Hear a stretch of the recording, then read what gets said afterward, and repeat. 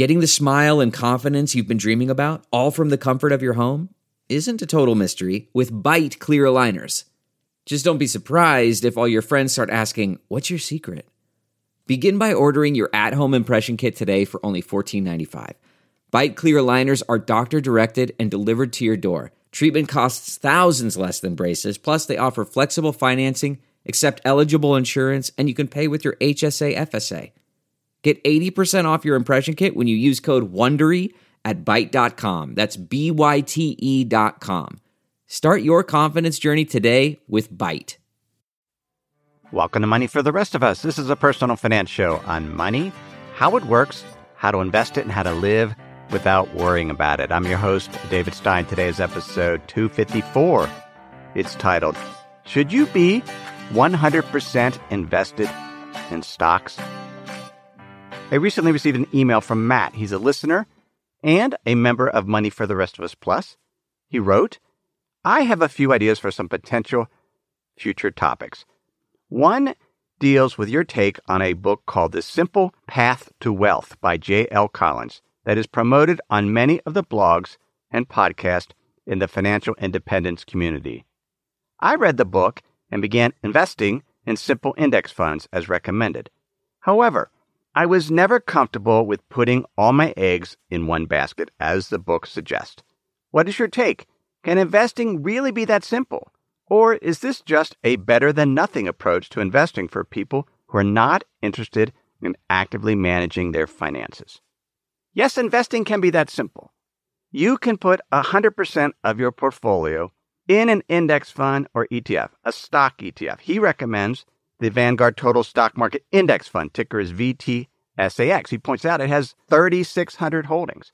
You're effectively investing in every publicly traded company in the U.S., and your fortunes are tied to the ingenuity of the people working at those companies as they deal with the many complexities involved in the world. And had you invested in that particular index or fund over the past 25 years, you would have done very, very well.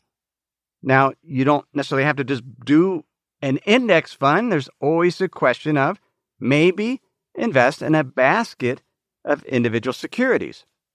I got an email out of the blue from somebody that calls himself Yerky. He wrote, For Jack Bogle, buy and hold is eternal. Your returns will be zero for the next 10 years, just like 2000 to 2010. Maybe, maybe not. He continues, what were your returns for the year of 2018? He's asking me. Negative 5%? Like hold the bag Bogle Index Fund? In the year 2018, almost 900 stocks have gone up over 20%, and almost 200 stocks have gone up over 100%, if you know how to buy and sell. For the year of 2019, there are over 180 stocks, up over 50% so far in just 4 months. Maybe you have at least one of them, maybe two. Nope. Well, yes and no. Yes, I do own them because I own passive index funds and ETFs. I don't own individual stocks. Nor does J.L. Collins own individual stocks. He recommends this one ETF. Now, I do not have 100% of my portfolio in stocks. When Yerky asked what was my return in 2018, my returns were based on the philosophy that I shared that's also shared with the FI community. We talked about this in episode 243 and 244. The idea that you're trying to increase your net worth, this is after you're financially independent, by the rate of inflation after spending. Now that can come from investment earnings. It can come from other earnings for whatever side projects you work on. My net worth increased 5% in 2018. But he asked about investment returns. In 2018, the U.S. stock market fell 5%, as Yerky mentioned. The global stock market, as measured by the MSCI All Country World Index, fell 9.5%. U.S. bonds were flat. It was a tough environment to invest. My portfolio gained, just the investment portion, gained 0.5%. So it wasn't great, but it didn't suffer a loss. Collins, in his book, and it's a very good book, It's a very good book on the basics of investing if you want to become financially independent. It's why the FI community recommends the book. But I learned something that I didn't realize. I've met JL in the past at FinCon. He said in his book that he met a guy on a cross-country flight. This was back in the late 80s. The gentleman worked at an investment research firm, and they talked the entire flight about stocks. And by the end of the trip, the guy offered Collins a job. So he took it, a major pay cut he took, but hey, he was going to get all this information on these companies because they had really bright analysts at the firm. He points out that each analyst focused on maybe 2 industries and 6 to 10 companies. Some of these analysts were Analyst of the Year by the financial press. He said some of these folks were at the top of their game. They knew their industries very well. They knew their companies. They were talking to their suppliers, the customers, the receptionists, often weekly or daily. Now, they didn't get insider information, but they really, really knew these companies. Then he saw how they did. He wrote, and yet, accurately predicting stock performance remained frustratingly elusive. He pointed out that these analysts were talking to the company, and the idea is the company's management knew what was going on, that they could forecast to take advantage of their competitors, to make sure that their stock price went up. They couldn't. One of my first jobs after graduate school is I was a planning analyst, and I worked for AT&T Capital. My role was to make predictions for or a plan, I guess, for our little division of the company. You make up the numbers. You do your best.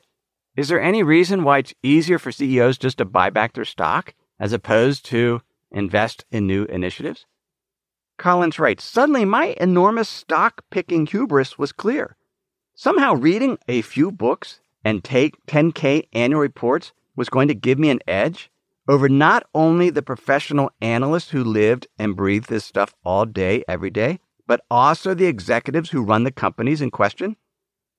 I could succeed where they could not. Suddenly I realized why even rock star fund managers find it almost impossible to best the simple index over time, and why more fortunes have been created brokering trades than making them.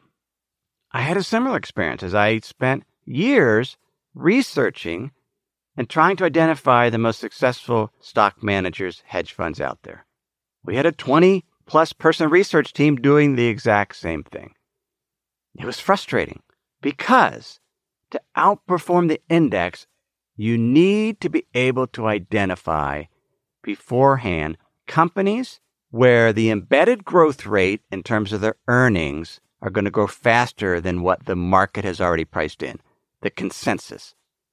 What is the consensus of all the market participants think? They, as they transact, set the price for the stock. And the stock will go up if the company beats those expectations. And it's very, very difficult. But there are those that will continue to try. And if you try, you need to understand and ask one of the 10 questions that I discuss in my book that's coming out this year. It's who is on the other side of the trade. Who are you trading with? If you're buying a stock, who sold it to you?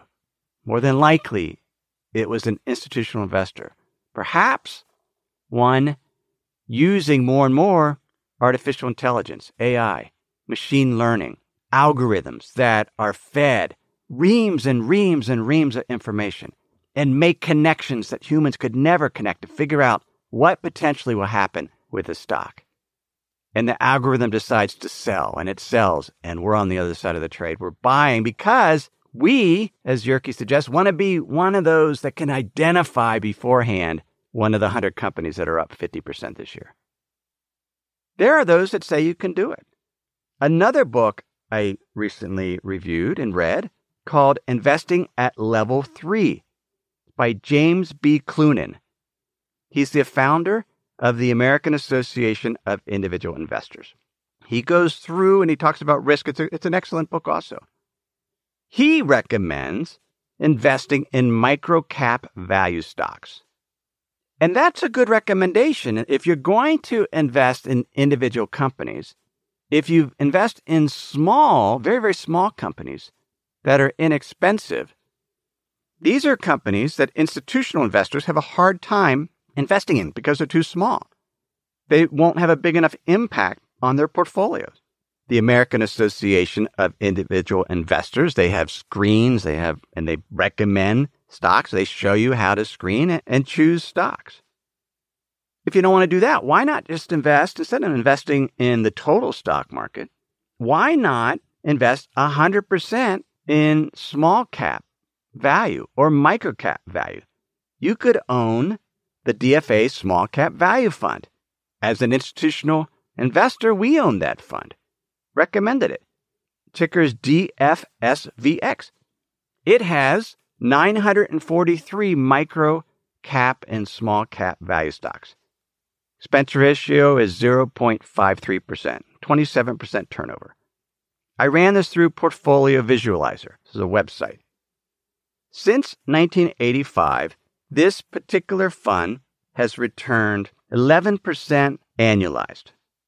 Very, very good. Its worst year, it was down 37% in 2008. Its maximum drawdown, so how much was lost, was 61%. So from June 2007 to February 2009, the fund lost 61%. And then it took to December 2012 to recover. So just under 4 years. The standard deviation of this fund, in other words, how volatile it is by this statistical measure, how high are the highs, how low are the lows, how do the returns vary from year to year around that average return going back to 1985 of 11%. The standard deviation is 19%, so it's very volatile. In 2018, it lost 15%. Over the past 15 years, it's only returned 8.1% annualized, and over the past 5 years, 5.4%. But over the long term, the fund has done very well. Clunan, in Level 3 Investing, writes, my view of real risk is not short-term volatility, but rather the possibility that the assets we expected to have for consumption will not be there when we need them. He continues, real risk is the chance of an investment loss. And there are better ways to manage that risk than turn to the ghost risk of volatility.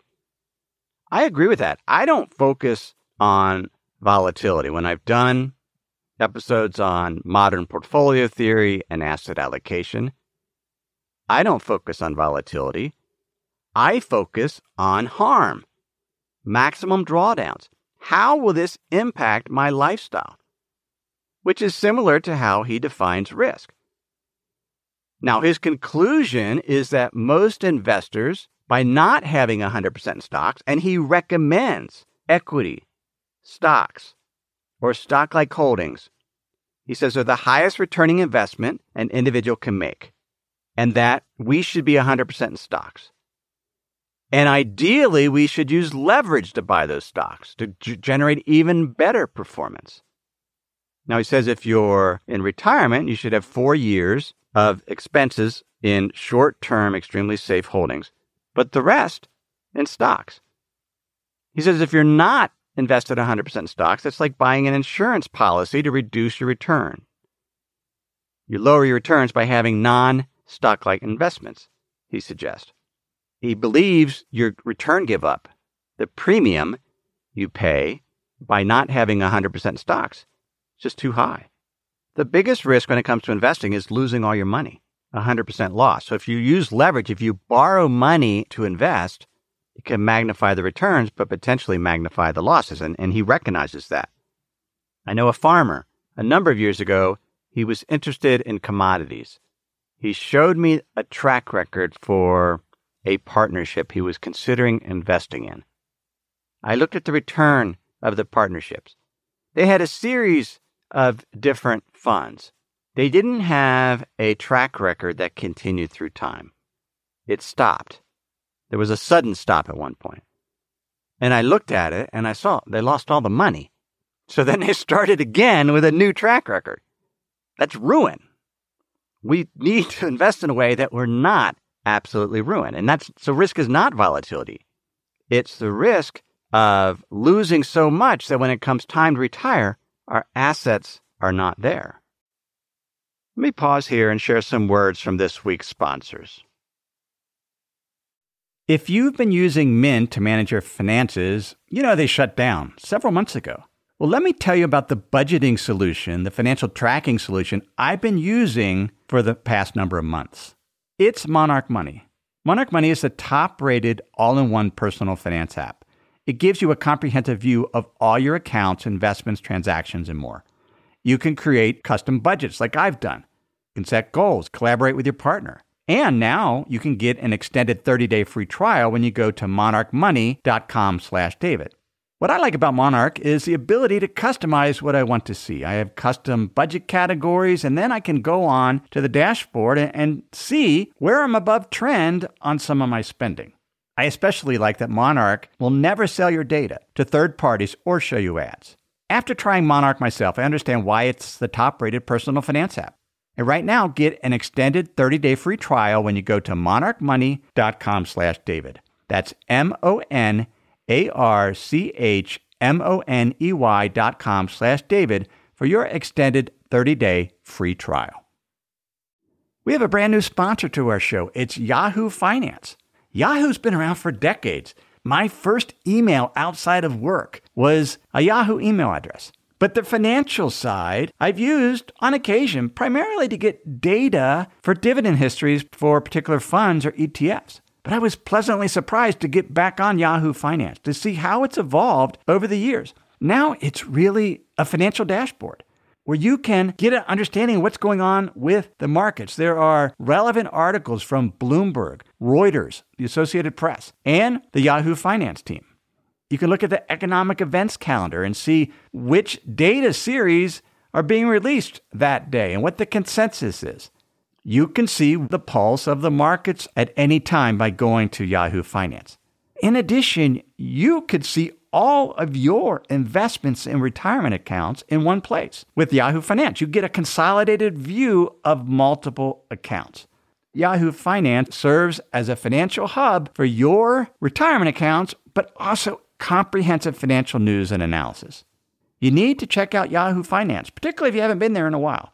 Check it out at yahoofinance.com. That's yahoofinance.com. Now, if you're going to invest in 100% stock, and Clunan and J.L. Collins are very, very clear that you will lose at some point large amounts of money.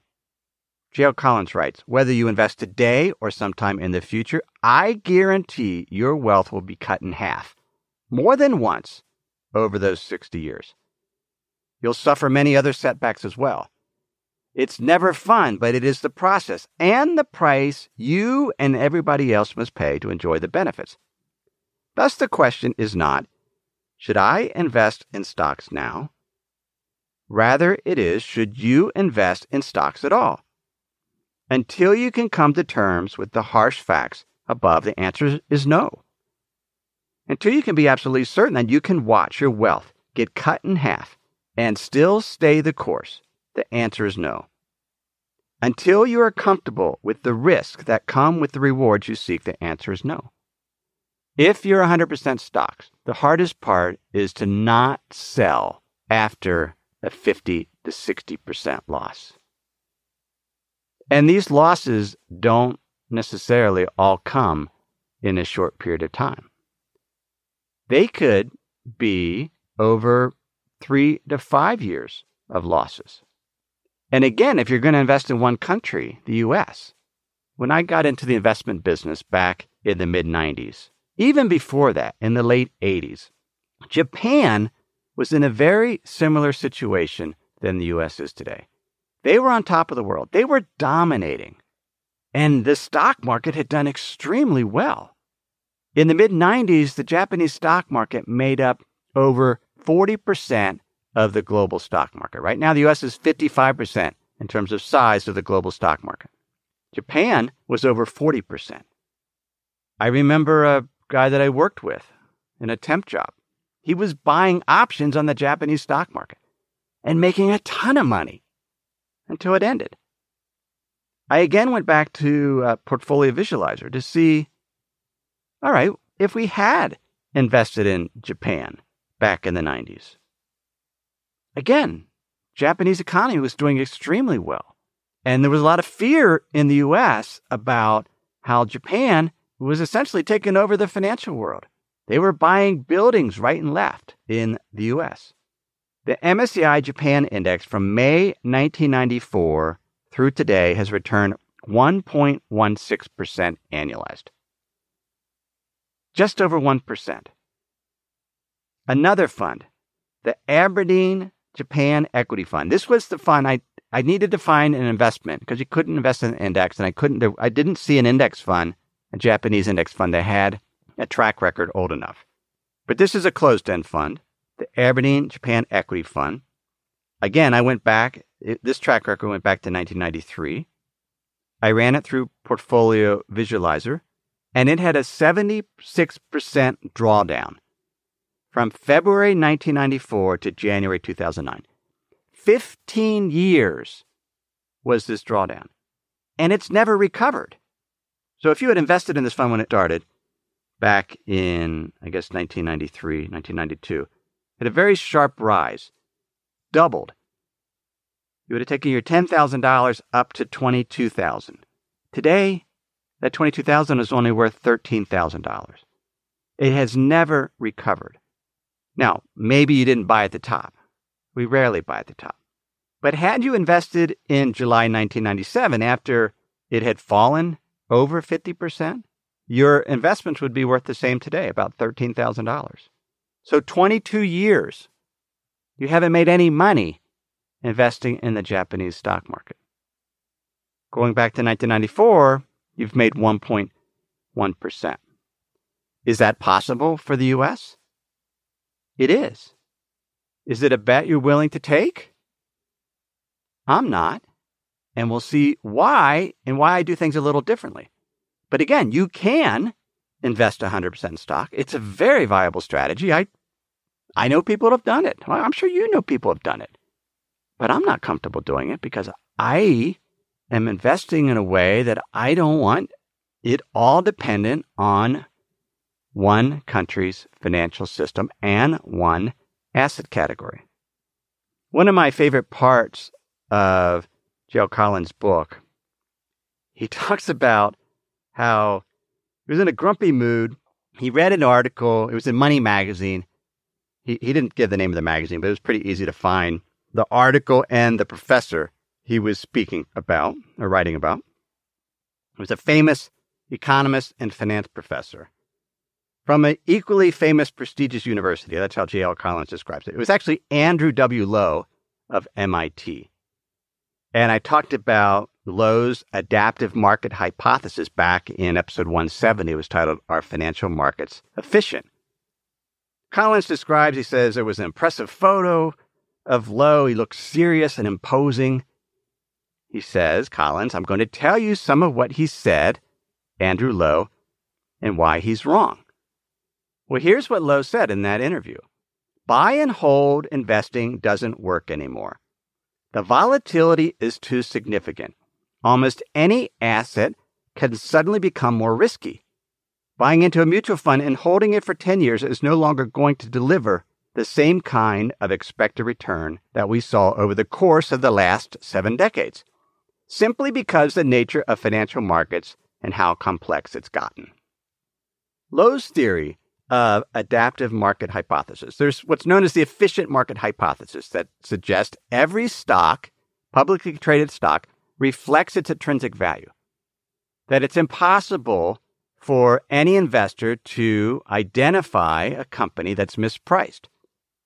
Collins talks about how difficult it is for company management to figure out what's going to happen with their companies and to forecast and predict.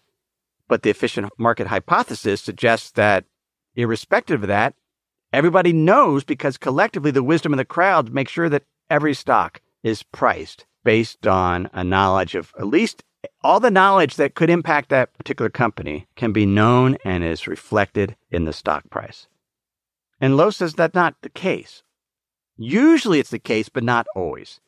He writes in his book, the wisdom of the crowds depends on the errors of individual investors canceling each other out.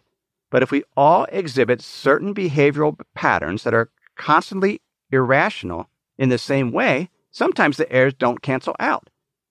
If you use a defective scale that's biased upwards, averaging your weight across multiple readings on the scale won't give you a more accurate measure of your weight. While arbitrage and profit motive can exploit a misjudgment, they still rely on the ability of investors to recognize when a mistake has taken place. In many cases, this expectation is simply unrealistic. The history of markets is filled with rational investors going wrong with utter confidence in the soundness of their judgments until brought down by information just beyond their range of consideration or understanding. He's saying investors can collectively be wrong, and it can lead to undervaluations of some stocks, certainly asset classes, or overvaluations, because investors, they tell themselves stories. David Tuckett, he's the director of the Center for the Study of Decision-Making Uncertainty at University College of London. He writes, the prices of financial assets cannot be set by fundamentals, which are unknown and in the future unknowable. They are set by stories about fundamentals, specifically the stories which market consensus at any one moment judges true. Moreover, because the most popular stories judged true can change significantly more quickly than fundamentals, asset valuations can change very rapidly indeed. We tell ourselves stories, and the market can be wrong, and it's not always efficient. So what do we do about this? And this is where Collins didn't like the response that Andrew Lo gave. First off, the interviewer says, well, a buy and hold, 60% stock, 40% bond portfolio has done well. Returned about 4% from 2000 to 2010. Isn't that good enough? And Lo points out the risk is that as individuals, we panic sometimes during these market losses. And we can't do that. And Collins and Clunan point out we can't do that if you're going to be 100% invested in stocks. But then they ask Lo, well, what else should you do? And he says, your best bet is to hold a variety of mutual funds that have relatively low fees and try to manage the volatility within a reasonable range. You should be diversified, not just with stocks, in bonds, but across the entire spectrum of investment opportunities. Stocks, bonds, currency, commodities, domestically and internationally. J.L. Collins takes exception to that. It is a lot of work. He writes, let's accept the professor's premise that markets have gotten more volatile and will likely stay that way. I'm not sure I buy it, but okay. He's the credentialed economist. We can also agree that the typical investor is prone to panic and poor decision-making, especially when all the cable news gurus are lining up on window ledges. We certainly agree that it's not possible to prevent financial crisis. More are headed our way, so the question that mattered is most, how best do we deal with it? And he says we default to this idea that we have various asset classes, we decide what percent to put in each, then you have to rebalance potentially. And he says that guarantees you subpar performance over time. Because, again, if you put 100% in stocks, you're going to get the return of the stock market. And over most periods, the stock market performs better than the bond market, but not every period, but most of the time. So by diversifying, you are potentially reducing your return to protect against the volatility and the downside. That's how I invest. Because I do not need a 10% return. Nor am I convinced that the U.S. stock market is going to return 10% over the next 3 decades. If we look at the drivers of the returns, the dividend yield at 2%, potential earnings growth, which will impact stock returns, what investors are paying. They're paying a premium right now for U.S. stocks. I assume 5 to 6% in stocks. I don't buy individual stocks, but if I can invest in asset classes that can earn me 6% return or more that aren't stocks, I'll do it. And I do it. I invest in preferred stocks, preferred equity, which is very different. They yield 6.5%. I do asset-based lending. I lend at rates greater than 6%. I'm invested in private companies, venture capital, like we talked about last week, that have earned more than 6%. I own land, private investment, farmland. If you're going to be 100% stocks, Collins points out market crashes are to be expected. But they say they always recover. But sometimes it can take 25 years to recover. And do you have the emotional fortitude not to panic and sell out? I don't. That's why I diversify into other asset classes. And I like to invest. I like to research what drives the performance of different asset categories. I like to get the income from that. And I don't need stock-like returns. But you can invest 100% stock. It has done the best over time. But, he points out, there will be many more collapses, recessions, and disasters. And you have to be able to not panic and to ride it out and to hope that it'll be like it has been in the past, that the market ultimately recovers. Japanese stock market never recovered. The same could happen to the U.S. It could earn 1% per year for the next 22 years. And if it does, then that's the way it is. I'd rather be more confident in generating a lower return, 4 to 6%, in my portfolio and have diverse ways of doing that. But it's not the only way. And I'm willing to make adjustments. I don't rebalance annually. I make adjustments based on market conditions. I look at the universe of asset categories and decide which is the most attractive in terms of reasonable expectations, and then invest accordingly. Takes more work, but I'm fine doing that work because I like investing. If you don't, it's a question of trading the time to learn to invest and run a multi-asset class portfolio versus the simplicity of being 100% stocks and managing your emotions and not panicking and being overly fearful. And that's what I liked about those two books, Level 3 Investing and The Simple Path to Wealth. They're very upfront. Stocks, 100%, sometimes leveraged, very high returning asset class. But you have to be able to ride the ups and downs. You can do it, then invest that way. That is episode 254. You can get show notes at moneyfortherestofus.com. Please sign up for my free weekly newsletter, email. I send you the links for each show. I write an article, an essay on money, investing, economy. I only send it to those subscribers. It's free email. You can sign up for that at moneyfortherestofus.com. Some of the best writing I do each week. Everything I've shared with you in this episode has been for general education. I've not considered your specific risk situation. I've not provided investment advice. Simply general education of money, investing, and the economy. Have a great week.